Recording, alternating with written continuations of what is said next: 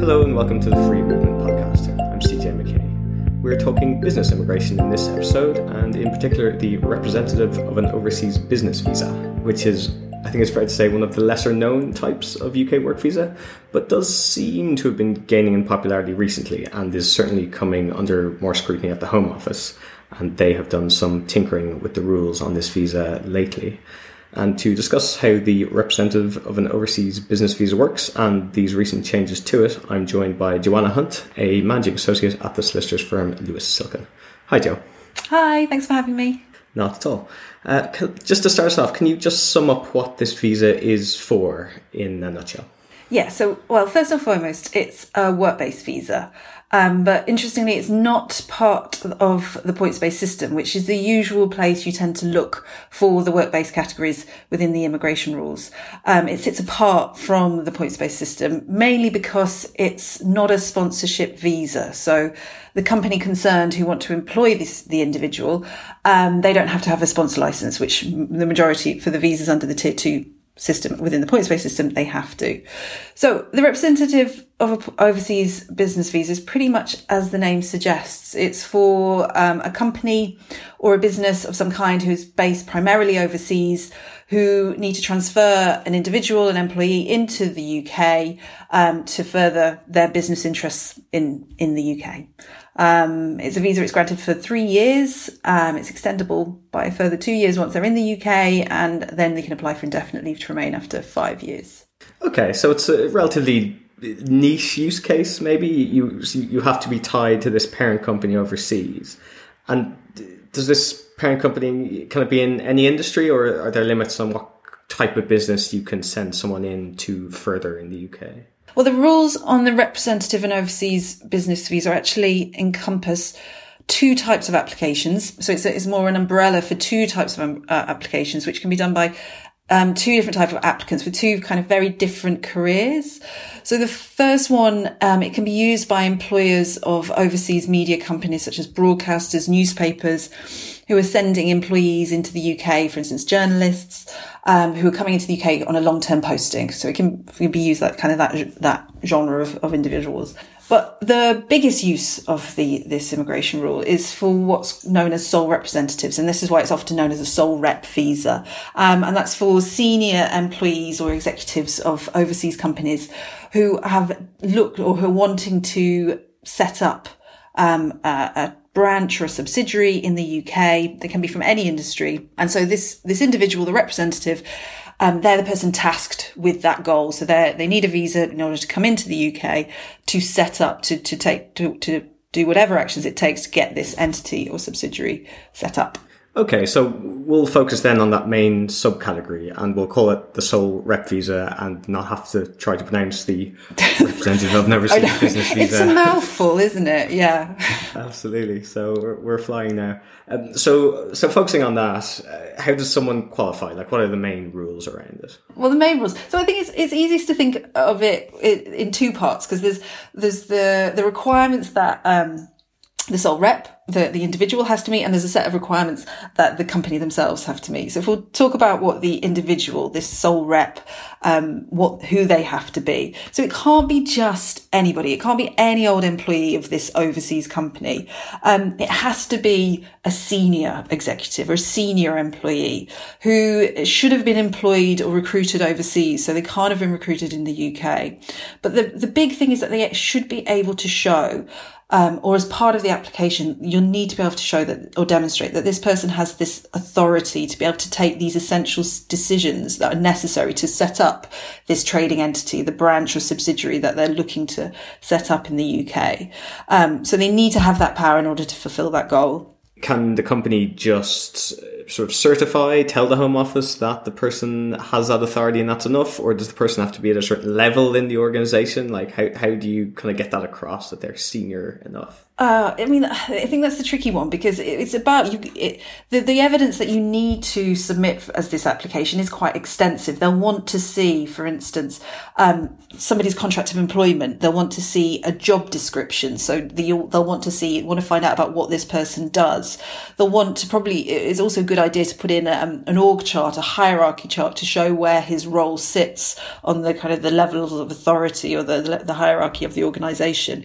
And the company themselves have to provide some kind of confirmation that the person has this authority. It's about building a case, rather as you would with a kind of family application, where you look to kind of build the evidence to show that a relationship is genuine. You have to build the evidence to demonstrate what it is that this person does or is able to do, and also putting in stuff about their background, so their CV, so they can see that this person has potentially the skills or the history or the track record of having set up these entities. And that's definitely, if they've been recruited specifically for this goal, so specifically to set up this entity in the UK, they'll want to see that this person has some kind of backstory that or some, a career history where they've done this in the past. Okay, and you mentioned that one piece of evidence might be their employment contract. Does the person have to be an employee every time, or could they be a part owner of the business, a director? How does that work? They have to be an employee. The rules are very clear on that. I mean, when you get to this kind of senior level of the type of individuals that they're envisaging who are going to use this visa, they often will potentially have a shareholding in the business. They'll have a stake in the business, but the rules are very clear that interest, that interest that they have can't be a controlling interest. So they can't have more than 50% of the shares in this overseas business or 50% of the voting rights. And the guidance even says that if that person has a significant shareholding, so it's not 50%, but potentially, up to 50%, that can be a point that can trigger the Home Office to do a further investigation to make sure that that person really isn't the business owner. Because that is some of the changes that have been brought in over within the last few months with the last statement of changes. They've brought in this a genuineness test. So an applicant needs to genuinely show that they meet these requirements. So the Home Office can and will request further information about an application or an applicant if they have quite a large shareholding, or indeed even ask them for an interview. Are they looking to find people who are essentially just solo entrepreneurs that have set up a company to use this as a vehicle to get the visa, essentially? Yeah, well, this seems to be the sense, is that what's happened with the sole rep visa is what happened to the Tier 1 entrepreneur visa many years ago. So when Tier 1 general visa shut, the applicants who would have maybe resorted to that route started applying into the Tier 1 entrepreneur route, which led to them bolstering the immigration rules or bolstering the rules of the Tier 1 entrepreneur route to bring in this genuineness test, because there's this fear that there is applicants who wouldn't ordinarily fit that category are trying to shoehorn themselves into it, when ordinarily they should be using another category, such as, well, now it would be a startup or an innovator visa. If you're looking exclusively to set up your own business in the UK, those are the routes that are designed for that. This route is all about a company who's based outside of the UK, who's transferring the individual into it, but is going to keep their main centre of business outside of the UK. And this individual is senior, but not so senior. They're effectively the head of it. They're trying to rein in some control over this visa route for sure. There's the usual, there is an English language requirement. There's also a maintenance requirement. So in terms of the English language, they'll need to show that they've got a degree taught in English or from a majority English speaking country, or having sat an English language test, and need to submit some payslips, bank statements, to show that they can maintain and accommodate themselves independence without recourse to public funds. The other thing to bear in mind as well is that they need to work full time for this company. Because of this fact that they're limiting the type of person that this applies to, they can't work for other companies. They can't work to further other business aims, for instance.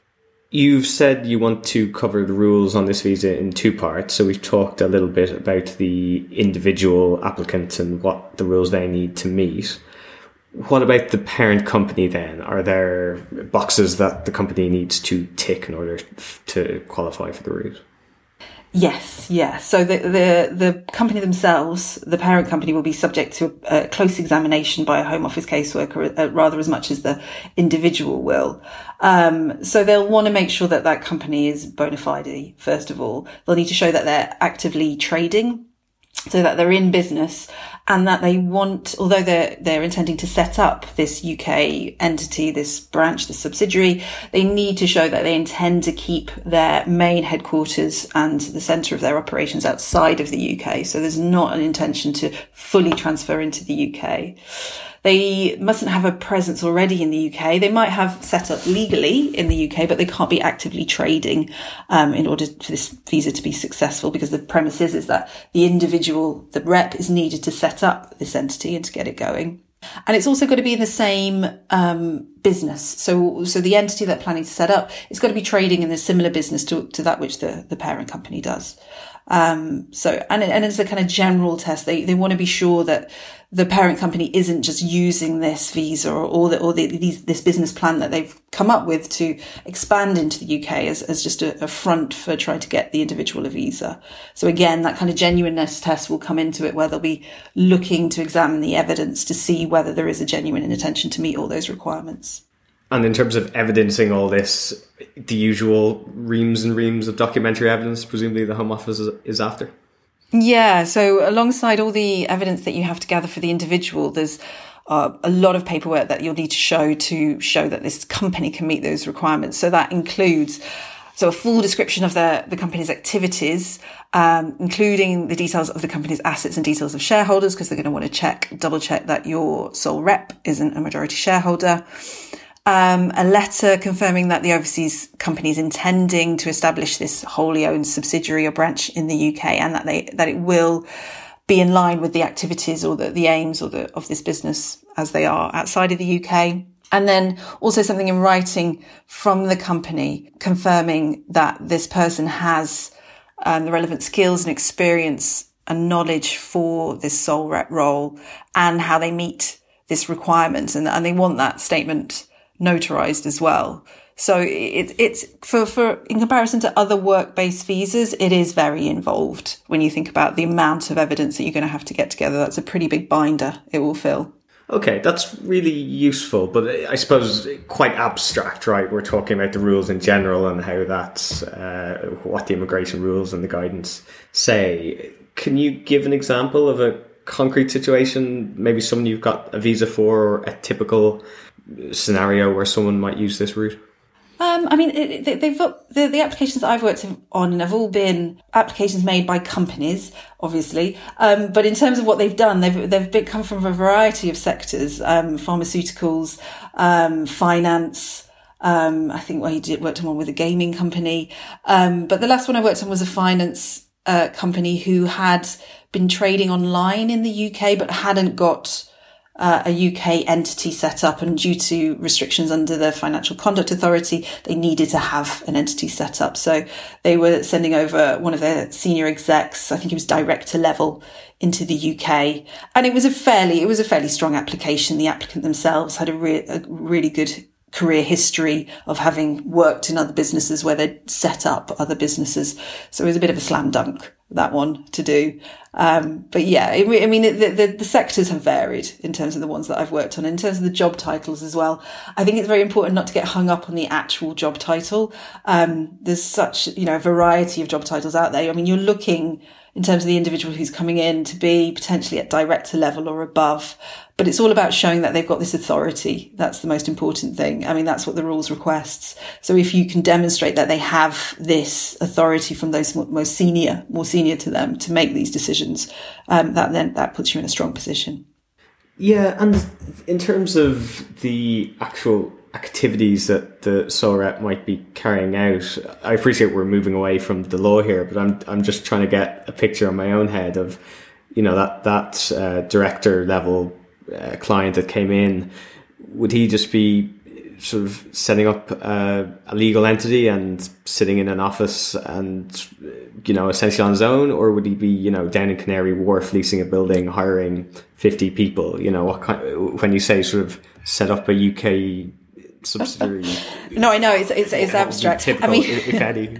Yeah, I know. I mean, as an immigration lawyer, when you get into terms of the words such as setting up subsidiaries, I start to glaze over myself. But yeah, it's in terms of. I mean, I'm not familiar with the ins and outs of the corporate legal position on it, but what you tend to see, I suppose the journey of this visa is, as visas often have this kind of overall journey. You will have a company will approach you who want to send somebody into the UK. This person comes in, you get them in, they manage to set up a physical office in the UK. The office starts trading in some way. You then often get them come back to you because you can only ever have one sole representative. So then they often come back to you because they need to then employ more individuals in the UK, and you can't use a sole rep visa again. So what you would look to do is get the tier 2 license for them. So the company, the entity that's in the UK then can get its tier 2 sponsor license, and then can start to employ other individuals from the parent company, can come in either on intra-company transfer visas or tier 2 general visas. And that kind of is the circle of life that I've tended to see with these types of visas. It's kind of the first step on a kind of long journey or a longer relationship that you may have with that company. In terms of the changes that were made to this route in May 2020, I believe it was, certainly in the last couple of months, the genuineness test was one that you mentioned that was brought in. Was that the main thing that tightened it up, or was there anything else major to kind of be aware of around that? I mean, they pretty much bolstered the rules in terms of trying to increase the powers of refusal, the ability to refuse. And the genuineness test kind of hooks around the rules that were there already, but it allows the Home Office caseworker to pretty much, when they're able to assess whether somebody genuinely meets the requirements, it increases their ability to refuse the application. So it meant that the kind of the circumstances and the instances of when they may ask for further information or indeed may lead to refusal have become more extensive. Yeah, it sounds like there are quite a lot of ways to get refused then. I mean, they've given themselves this extra backup power to refuse. Is it a tricky sort of a visa? Would you be nervous about putting in an application? I mean, obviously not when you're a fine lawyer working for a fine firm like yourself, but you know, I suppose compared to other routes, or it's a visa. It's a visa that would now worry me more than it would in the past. Just for the fact that they've brought in this genuineness requirement shows that they're now on the lookout, that they believe that there are bogus applicants using this route. So they're going to be scrutinizing these visas in a lot more depth to say, in comparison to say a tier 2 application, which it still remains a very tick boxy, you meet these requirements, you get the visa. Whereas this has the element of doubt involved where you have to prove your case. You've got to establish a set of circumstances.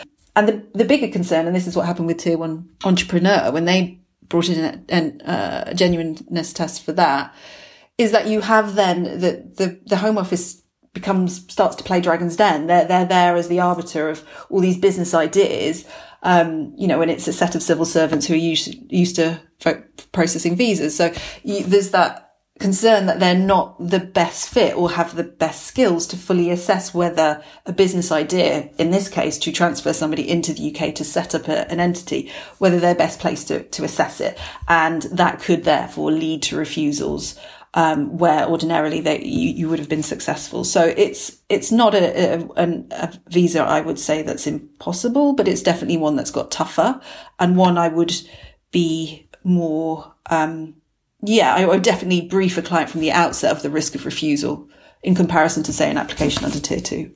Okay, and you mentioned the Home Office playing Dragon's Den and being the arbiter of the business ideas of the parent company. But what's the alternative? They're the ones making the decisions. How else would you gauge whether a business idea is viable? Yeah, well, I think what they did with when they closed tier 1 and opened up, replaced it with the startup and innovator route was rather sensible, even though there has obviously been a bit of an unsteady start to those visa routes because applicants have still been struggling to get visas via those routes.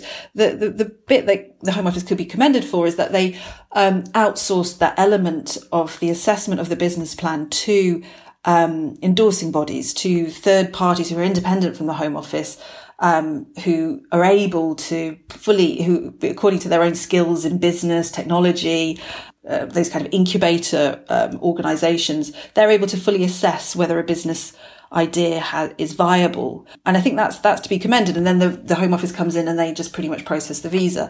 Whereas here you still have the Home Office doing it all in-house. And whether that is where the representative of the overseas business visa will go, whether that's the journey it will go on in a few years, if we start to see an increase in refusals, this could be how the visa is adapted in the future. Okay, that's a sensible policy proposal that we hope will be taken up. I'll take that to Priti Patel. Absolutely, when you next see her. Just before we round up, this has been really useful. I want to get you to peer into your crystal ball, I suppose, more generally, because one development, I suppose, with the sole rep route just in the last week or so was that the government produced its 130-page policy document on its plans for economic migration, published on the 13th of July. And almost every visa route was given a mention in that, except for two. One was investor and one was sole rep. And there's been a little bit of speculation that omitting it from this kind of blueprint for the immigration system is maybe a signal that it's not long for this world, that it may be abolished. And I did call the Home Office press office, and they sort of played down the omission, but they didn't explicitly endorse the route and say that, no, you're just being paranoid. It's going to be around. So I wonder, do you have any thoughts on whether it would be at all likely that it's going to be scrapped, or is this just complete idle speculation on our part? That was a bit odd. I agree. It was odd that they'd left it out of that document, but that the policy document was odd in many, many ways. I honestly don't know. It would be the honest answer. I think everything is pretty much up for grabs at the minute. The government have showed that they're willing to introduce new visas at the drop of a hat, to withdraw previous visa routes and rebrand them. So it's very difficult to fully predict which way they're going to go on this. I think the fact that the representative of the overseas business visa and the sole rep visa in particular does ally very well with current government thinking on trying to encourage inward investment to the UK. It would be very odd for them to wholesale get rid of it at this stage, because it's completely at odds with what they're attempting to do or what they're kind of advertising their aims are. I think more than likely it may get a makeover at some point. It's the way that it's been adapted with the recent statement of changes is likely to lead to more refusals and potentially become unworkable. So it may be adapted, but I don't see it being got rid of at this stage. I wouldn't want to crystal ball gaze too much because, crazy things happen in immigration all the time. I think that's definitely true. We'll leave it there, Joe. Thank you very, very much for coming on. That was Joanna Hunt, Managing Associate in the Immigration Team at Lewis Silkin. This has been a podcast from Free Movement, a website publishing updates, commentary, training and advice on immigration and asylum law. Visit us at www.freemovement.org.uk, where you can read Joe writing about sole rep visas and all manner of other immigration law analysis. Thanks very much, and we'll see you next time.